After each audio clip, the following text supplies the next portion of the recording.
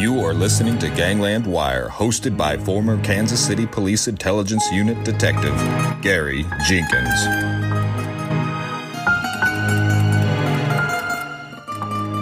Well, hello, all you wiretappers out there. I've got a special solo show again today for you. I did one recently, Johnny Francavilla. This is another Kansas City story that it happened right after I left the intelligence unit and got promoted to sergeant. But it started back in the 1970s. In the 1970s, there was a shoplifter named William Kirkpatrick. We often followed him around trying to figure out where he was boosting and who he was boosting for. We knew he was connected to the mob. He was really a well-known booster or shoplifters. You know, booster is the colloquial form for shoplifter.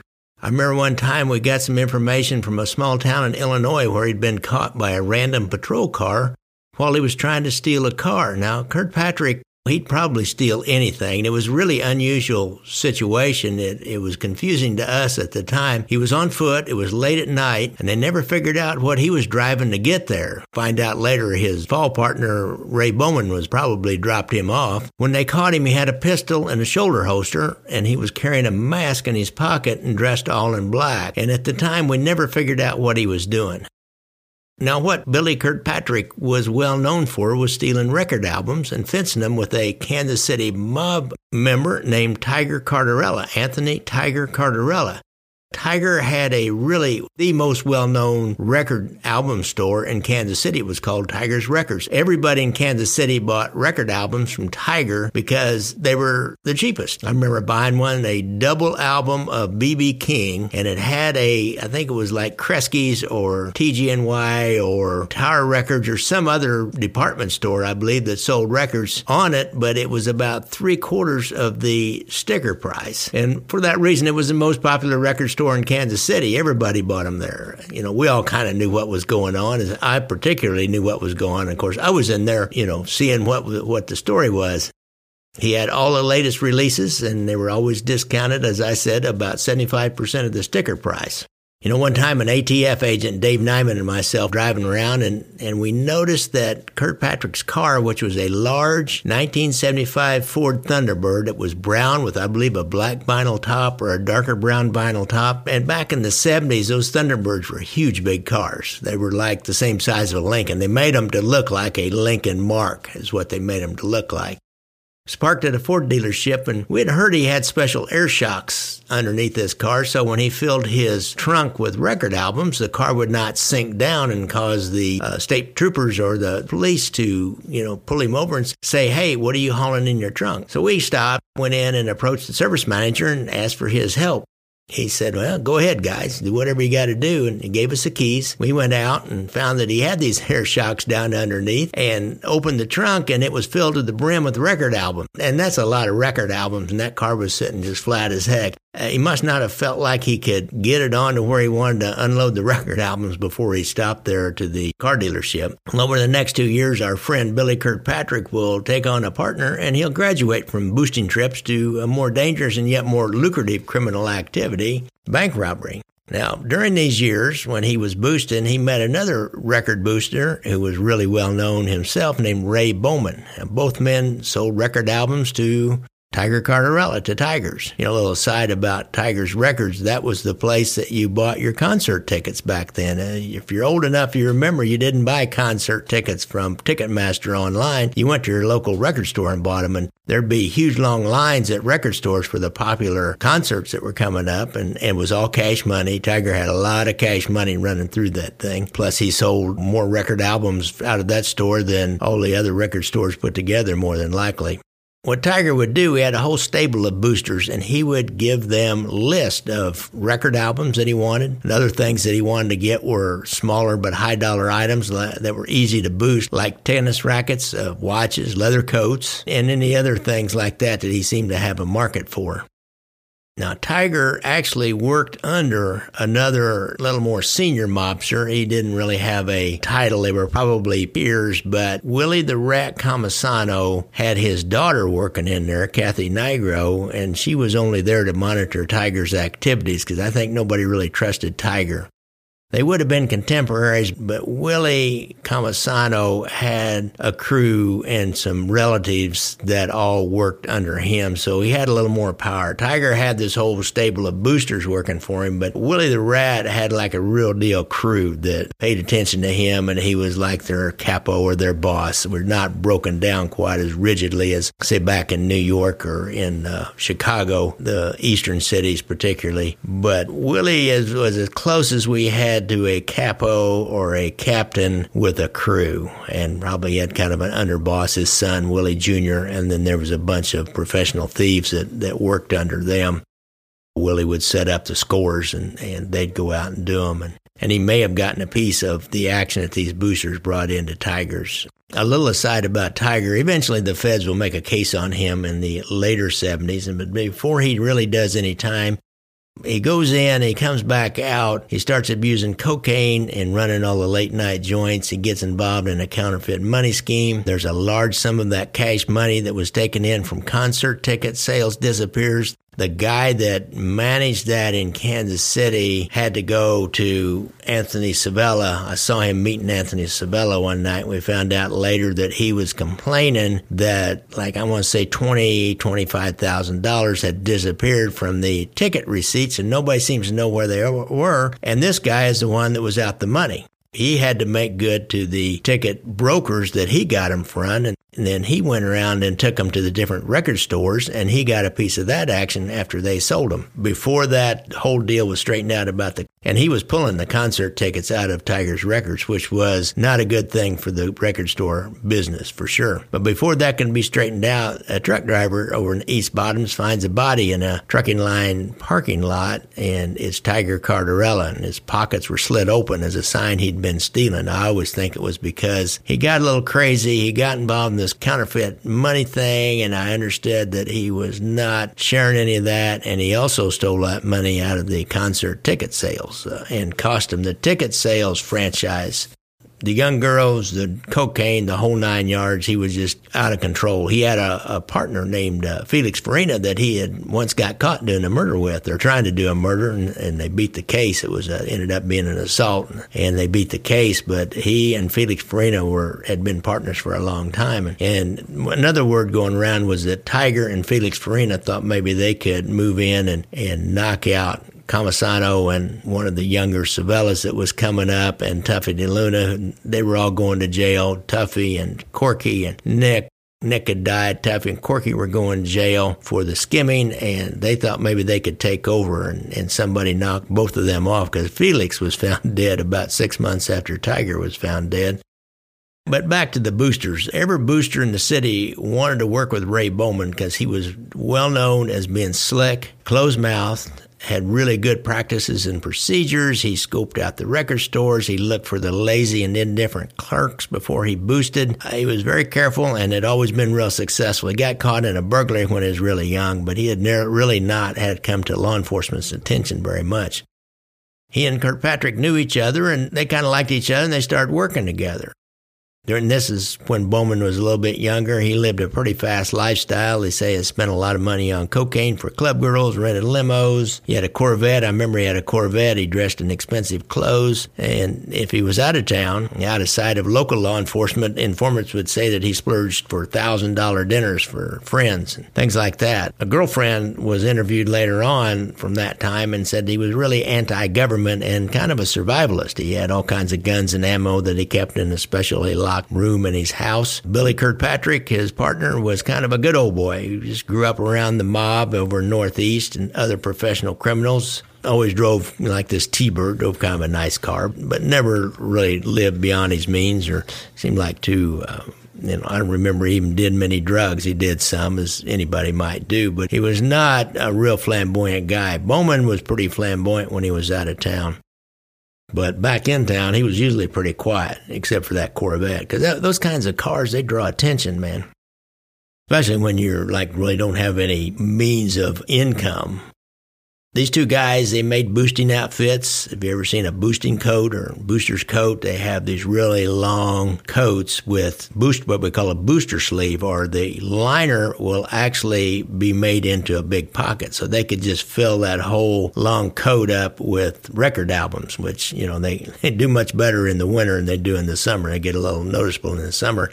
And they had oversized pants and shirts with special pockets inside. They could steal fewer in one go-at inside of a record store in the summer than they could in the winter. They were both popped one time together in Springfield, Missouri, in a Kmart, which that was their MO. They'd go all around the Midwest, like a day's trip out of Kansas City and hit like Springfield and maybe go down to Fayetteville and Little Rock and then come back, or go up north, go to Topeka, maybe Lincoln and Omaha, Nebraska, over to Des Moines and then back down, or maybe go to Des Moines to Minneapolis and hit the suburban stores. If you remember, all the suburban shopping centers particularly had a small record store, and they always have some teenager, some just worked there because they liked the music and didn't want any confrontations with anybody and liked to talk to people about music and do things like that. So those guys were like putty in the hands of professional thieves like this. And when they worked together, many times they'd use the block and tackle method. If some clerk did see one of them taking something and started to follow him out, while the other one would go grab the clerk and try to interrupt him, start off engaging him in conversation. And worst case scenario, if the clerk was really aggressive, they'd just push him down and everybody'd take off running. Well, during this time in the late 70s, Tiger Cardarella was convicted for a variety of thefts from interstate shipments, and he purchased a lot of guns. ATF got onto him, and he was buying guns from three different individuals that were burglarizing gun stores around in the Midwest.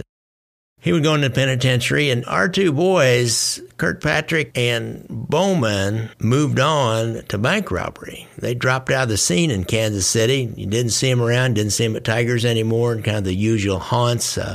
And what they did, they were starting a 15-year stretch. About 1982, they started a 15-year stretch of very successful bank robberies. I think the FBI even reports that they are the most successful bank robbers that they have ever documented. And that's over the long haul and the number of scores they got away with and the amount of money they got away with. They kept a low profile. They never robbed banks in and around Kansas City. They used meticulous planning, and they kept their mouths shut. You do those things, and you can get away with a lot of stuff. It's really only in bad luck. Remember, I did that interview with the Boonie Hat Bandit that was robbing banks all around his hometown and used his own car, and he had a clerk. He thought he had it down. He said the clerks were instructed to never follow the bank robber out. Well, one clerk did follow him out and did pick up his license plate number, gave it to the cops who were responding, and it was his car, and they ended up chasing him down and catching him. These guys always stole cars and had what they call a cutout car. Good bank robbers will have a car that they take to the bank, and then they'll have another car stashed a few blocks away, and they'll run right to that stashed car or switch car, jump in it, and they may even have a second switch car that will be actually their car that they drive on off in and have it registered to legitimately somebody. The first two would be stolen cars. During this time, both these guys will get married and kind of settle down to a more normal lifestyle, except for periodic trips. And they leave where they're living and go somewhere in another part of the United States and rob a bank and then come back. When it first got started, the FBI, they always keep track of bank robbery crews. And if they figure out the same people are doing something, they will give them a name. We had the Boonie Hat Bandit. We had the plaid shirt robber. There's been a variety of different robbers. Sometimes there's one old guy they called the gentleman robber. And this is kind of for the FBI to refer to different strings of bank robberies. This is for the FBI to refer to different strings of bank robberies. They called them the Mutt and Jeff robbers at first and Ray Bowman was really short, like 5'6", 5'7", and Kirkpatrick was about 6'2", 6'3". They adopted basically the same disguise, which is one reason the FBI started figuring out this was the same crew, their relative heights and the same disguise. The disguise was always long trench coats, fedora hats, gloves, and wigs. A lot of victims, they were darker, I guess. I remember Kirkpatrick was a little bit darker. He had black hair and was darker. And they described him as Hispanic or maybe even possibly Native American. And during all their robberies, they only shot one person. It was a female who resisted to go into the vault because she was afraid she'd get locked in there and she was claustrophobic. And Kirkpatrick, for some reason, shot her in the back, or he wounded her. I probably intentionally maybe shot her in the butt or something to try to get her attention. And Ray Bowman, they were always kind of gentlemanly. They never pushed anybody around or never raised their voices. They were quiet and polite. And they said this lady would report that the shorter one, which was Bowman, reassured her that in the end they would not put her in the vault. 1989, after a $400,000 robbery of a Milwaukee bank, two men who fit this description were arrested for robbing an armored car in Massachusetts. The FBI charged them with that Milwaukee robbery, and the FBI believed they had their Trenchcoat bank robbers. Both of these men were convicted after a trial of this Milwaukee bank robbery that Bowman and Kirkpatrick did, put in jail and given a prison sentence. But while they were in jail, the real Trenchcoat bank robbers robbed another bank in Lincoln, Nebraska. And then they robbed a couple more. And, of course, their lawyers jumped on that, and eventually they'll be released and exonerated. So over the next few years, they continued to rob more banks, primarily in the Midwest. One time they went clear out to Henderson, Nevada. They almost got caught out there. A clerk had tripped the alarm. And just as the cops arrived, Bowman and Kirkpatrick and their hostage disappeared inside of a housing complex. The streets were all laid out in a maze. They were like a rabbit warren, is what I call that. And you see those over in these European cities. And inside that rabbit warren set of streets, they let their hostage go. They had a switch car stashed there, and they jumped in the switch car and took off, and they disappeared. And that job was good for $138,000. These guys really cased these banks out good because they made a lot of money. I think conservative maybe up around, $10 million. It was quite a little bit. They had one really big score that helped their total amount. It was during this time that Kirkpatrick was caught trying to steal this car in a small Illinois town late at night and wearing the pistol in a shoulder holster. He was able to post bond. He disappeared after that. So we know now what he was doing. He was stealing a car to go do a bank robbery someplace. Ray Bowman was living in Kansas City in an inexpensive rental home at that point in time. And I remember the intelligence unit was hunting high and low for Kirkpatrick after he forfeited his bail on this firearms charge up in Illinois. The feds charged him federally with a firearms charge because he had that gun on him, because they really didn't have much locally. Trying to steal a car, prowling around late at night, wearing black, having a mask, that you can't get much out of that. But a felon in possession, you can get 5 years out of that. And feds were always up for going after Billy Kirkpatrick. He came back to Kansas City and he did not go back to his usual haunts, and he lived under an assumed name. He took up with an attractive young woman who was about 17 years younger. Her name was Myra Penny, and she will stay with him basically the rest of his bank robbing career. She was the only person outside of Bowman that we know about that knew about the bank robbery. Bowman would have had a couple different women in his life that he lived with, and he never told them exactly what he did. He always had a secret stash, a room that he kept locked in his house that his girlfriend was ordered never to go into, and it seemed like they never did as far as I know. Myra Penny would go through all of Kirkpatrick's car and possessions, his luggage and everything when he came back from a bank robbery trip, and make sure that any evidence like receipts that tied him to the area had been destroyed. They said that she would go through the receipts and make sure he hadn't been cheated on anything. Now, during this time, by the middle 80s, they had a little bit of money stashed away, and Billy Kirkpatrick and Myra Penny moved to Minneapolis area. She left her children behind with their father and never really even communicated with them for the next several years. In 1988, Kirkpatrick was scouting a bank in Duluth, Minnesota, and he kind of fell in love with the rugged coast of Lake Superior. I guess it is beautiful up there. They decided to move up there. They had a log-style house custom built. It was about 20 miles from the Canadian border. It was really large, 3-story cedar logs built by a local contractor. Myra Penny, again, took care of all the business end of Kirkpatrick's life, and she paid this builder in several separate installments with cash wrapped with rubber bands, and she carried it with a brown paper sack. The builder would later claim he just assumed that Mrs. Penny had inherited a lot of money. I think he probably had suspicions, but he didn't care. He was getting paid that cash money. During this time, Kirkpatrick lived under the name of Don Wilson. He even had a driver's license and a whole ID laid out. This was back in the day when you could still get a dead person's birth certificate and go get you a whole false identity with Social Security card and driver's license and the whole 9 yards. It's really difficult to do that anymore. Go try to get somebody's death certificate. You got to jump through so many hoops. It's unbelievable. Now, Myra Penny will later say that she always called him the big guy because she didn't want to mess up and use his real name and draw suspicion from their neighbors, because they lived in a really small town named Hovland, Minnesota. It only had one convenience store and one set of gas pumps. And Myra did have all the interactions with the neighbors. She claimed that she and her husband, the big guy, owned some warehouses where people paid their rentals in cash, so that's one reason they had a lot of cash. And he had to travel around and check on the properties, and that would explain his absences. And during this time, Kirkpatrick lived a kind of a reclusive life up there.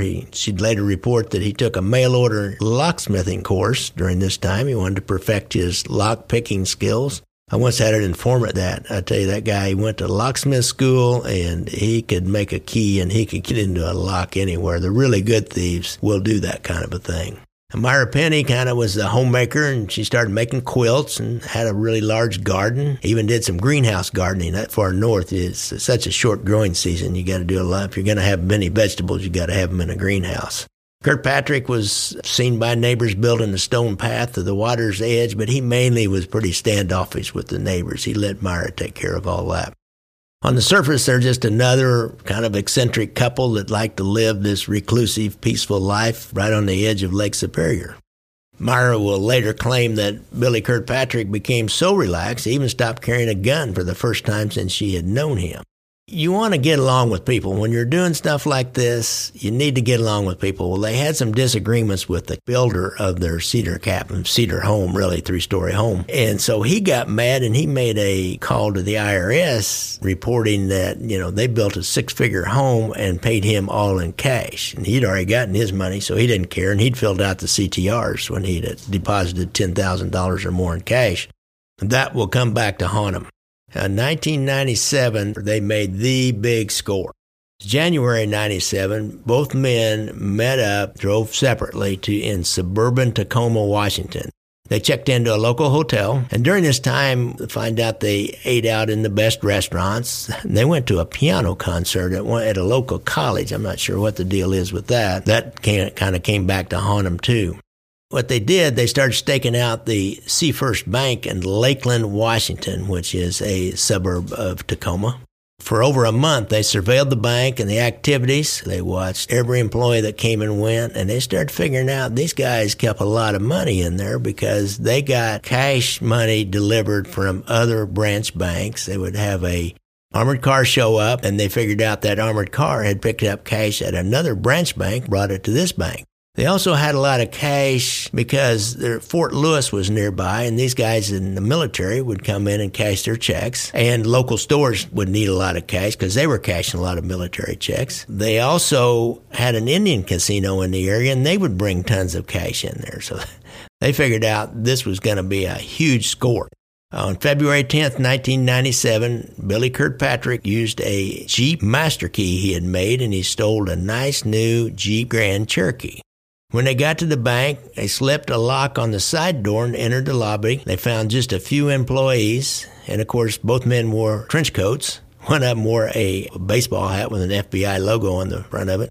Both wore sunglasses, gloves, and Kirkpatrick had an earpiece, and that was attached to a police scanner to listen for police calls. They went back in the vault with the employees, and there were several carts filled with cash, and they unloaded all that cash into duffel bags. There was all female employees, and I think maybe one manager or something. They left the employees tied to the carts with zip ties as they exited the bank. Now, if you ever wonder how much $4.5 million weighs, it weighs about 350 pounds. Well, I tell you what, when that one hit the FBI office, they called in agents from all over the United States. They flooded into that city. They checked every motel and hotel. They found the abandoned Jeep Commander. Of course, it was wiped clean. No fingerprints at the robberies. The disguises prevented the cameras from helping any other than their relatives' heights, and they knew they had the Trenchcoat Robbers again. Even the local cops and the FBI agents roadblocks on I-5 if anybody's going in and out of town. Now, you know there's many more ways around in and out of Tacoma, Washington than I-5. But they tried everything. The time they got all that set up, they had already headed straight south from the bank robbery to Portland, Oregon, and were in a motel. They split the money in half. I can imagine these guys going through that money like, oh my God, just a quick count. They knew they had multiple $1 million. They split the money in half and got separate rental cars and each started driving back home. Ray Bowman stopped in several banks along the way and put his share in different safety deposit boxes. Billy Kirkpatrick drove straight through to Minneapolis, and he had Myra drive down from Haviland, Minnesota to Minneapolis, brought the duffel bags of money into his motel room, and later on, Myra Penny will be asked what happened when she first met Kirkpatrick, and she said, I asked him, how'd we do? How'd you guys do? She said Kirkpatrick just smiled and said, we probably will not have to rob any more banks, and she was happy with that. They went out and celebrated with a real expensive dinner and Dom Perignon champagne. Eventually, the next day or two, they returned back up to their dream home, the 3-story cedar cabin along Lake Superior. Kirkpatrick just went back to work on his stone path. He did allow himself one luxury. He went out and bought a 6-wheel all-terrain vehicle. Now, if you remember, I said something about the builder got mad at him and called the IRS about all this cash money. So there's a young IRS agent assigned to look at the case and figure out what the deal was with this cash money. And the first thing he did, he went to the local bank and found there was no other CTRs done by Myra Penny or anybody else that he could link to Billy Kirkpatrick, or Don Wilson, I guess was the name he was using. And when he checked Myra Penny, he couldn't find that she'd ever filed any income taxes, and she'd handled all the money. So then he knew that he had something going there. He got a grand jury subpoena for her. He went out there to interview Myra Penny and her husband, Don Wilson. They refused to talk without a lawyer, and over the next 2 or 3 days, William Kirkpatrick and Myra Penny gathered up all the locksmithing paraphernalia and any other possible incriminating evidence. Kirkpatrick had put a bunch of his cash in some other safety deposit boxes around, and he went around and emptied all them out. He took all this evidence, all his locksmithing material and notes and anything that was left over, and all the cash, and drove out to Las Vegas and put it all in a storage locker. It was during this time Ray Bowman happened to call up to their house. Myra Penny answered the phone and said, hey, you just need to know Uncle Tom's been here. That was their code name for the cops are somehow interested. They didn't say any more, just said Uncle Tom's been there. Well, good thing at that point in time for them, because during this time, Kansas City FBI agents and ATF agents had already put a tap on Bowman's phone because they suspected him maybe of being one of the bank robbers. They didn't know who his partner was. They had got on to him because he had stored a bunch of lockpicking tools and some disguises and other suspicious items like a homemade silencer in a storage locker in Kansas City. The dummy had forgotten to make a payment, and the owner had tried to get hold of him. He'd left like a phony phone number and a phony name. So the owner pried open the locker and discovered these items. He called the ATF because the silencer that was in there. Well, at first, they found some other anti-government literature, and this was not that long after the Oklahoma City bombing, and everybody was hyped up looking around for survivalist types and people that anti-government types that had the wherewithal to bomb buildings and shoot people. And he looked like he might be one of them because he did have some anti-government literature. So they got onto that, and as they looked into it, then they all got hold of the FBI, and then they decided they had some other information that put it together that said, he may be one of the Trenchcoat bandits, and he's the short guy, he's the Jeff guy, or was Mutt the short one? I can't ever remember. Which one was it, folks? Mutt the tall one and Jeff the short one? I can never remember. During this time, the later 80s, the IRS case had stalled out. Actually, it was the early 90s. After a few months, Kirkpatrick got nervous and flew to Las Vegas. He hadn't heard from the IRS, but he just got nervous. The next shoe was about to drop.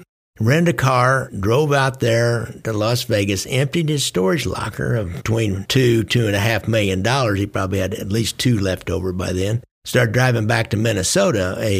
An alert Nebraska state trooper stopped him for speeding, and it was really like 7 miles over. I didn't know they'd stop you for anything less than 10 over. I'll have to be careful myself. But when he approached Kirkpatrick, he just got suspicious. I don't know. Sometimes you just like, there's something wrong here. You don't know what it is. Of course, Kirkpatrick, he had this good ID in the name of Don Wilson, had a driver's license and the whole 9 yards. And he had a story already. He said, I flew out to Las Vegas. I rented a car and I drove my niece from Vegas area to Denver for college. But again, that just didn't smell right. And this is the kind of guy that would go drive his niece to college that far away. And why did he need to fly clear out there? And he lived back in Minnesota, and now he's driving this rental car rather than round trip back to Vegas and drop off the rental car and go home. He's driving it on to Minnesota. There's just a lot of little things in there that don't quite make sense. So he's looking around and searches the car. I don't know. I think the search ended up being found not any good, but there was other charges they ended up getting on Kirkpatrick after they identified him as one of the Trenchcoat Robbers. But he found 4 guns real quick, and he found the disguises, and he found the footlockers, which when they got in them, they found about $2 million. He got hold of Myra Penny and through some coded languages told her to go to a particular place that they had agreed on that she'd go to if he ever got arrested. But she didn't want to do that. She went right to the courthouse in Lincoln, Nebraska, where she could maybe post bond for him. And the agents arrested her for being part of the conspiracy. And they got her in, and she broke down immediately and told them who Ray Bowman was. They'd already had a call between her and them, and they just knew that it was some guy named Ray, and they couldn't figure out exactly who he was. Well, now they know exactly who he is. They called back to Kansas City and put together a team, and Ray search warrant on his house. There they found more evidence that linked Ray Bowman and William Kirkpatrick together and linked them back to the Seafirst robbery. They found the license number of the janitor to the Seafirst Bank's janitor's car. Found wigs and fake beards and mustaches and blank car keys and all the paraphernalia that professional thieves might have. So they start getting ready to charge him. They can only charge him with the last 3 robberies because of the statute of limitations. And Kirkpatrick goes ahead and cops a plea pretty quick and gets 15 years. Now, I understand he's out now and lives somewhere around here in Kansas City. I asked a guy trying to get an interview with him, but the guy said he would, but then he never really got around to it. And I don't figure he's going to give me an interview. He'd be kind of interesting to talk to. Myra Penny would probably be more interesting, but she's up in Minneapolis the last I could ever figure out. She got probation for money laundering. Was working in a hotel in Memphis back here about, 15 years ago. I don't know. They'd be pretty old now. Older than me. I would imagine the government seized that log cabin up there since they'd purchased it with cash money. Ray Bowman refused to cooperate, never copped a plea, went to jury trial, and much to his dismay, he got found guilty and he got 24 years. Kind of the difference in getting 15 and 24 years, difference in copping a plea and going for broke. The government ended up finding most of the money that he had deposited around in the country. There's still, maybe $400,000 or $500,000 that they didn't get back. They said in one case they found $500,000 in one safety deposit box that was rented 2 days after the Seafirst robbery. So they found one of those that he was dropping the money off in on the way back. They found several others. Now, what they were charged with were, besides Lakewood was the city, the suburban area in Tacoma, Washington area, the Seafirst. They were also charged with robbing the Hawkeye Bank and Trust in Des Moines on November 7, 1987. The Michigan National Bank in Saginaw, Michigan on May 28, 1992, and the U.S. Bank in Portland, Oregon on February 16, 1994, and the National City Bank in West Carrollton, Ohio on October 6, 1994. And they did 2 in 1 year in 1994. One of them must not have been too good a score. So that's the story of the Trenchcoat bank robbers. They were connected to the mob when they were boosting, but they weren't really owned by the mob, and they took off and did their own thing. Probably took off and kept quiet and did their own thing because they didn't want any of those mob guys to know they had all that money. They were immensely successful for a long time. They've gone down, go to the FBI website, and I think when you look up bank robbers, they've got a whole story about the Trenchcoat bank robbers. I got this as an article. I have to attribute the New Yorker magazine. They've got an online article that gives a lot of these details. So that's how important of a bank robbing duo they were that the New Yorker magazine even got interested in their story and did a story on them. So, well, as usual, I appreciate your attention, and I hope you enjoyed this episode. I thank you for listening and supporting Gangland Wire Crime Stories. If you want some more connection to the show, find my private Facebook group called Gangland Wire Crime Stories.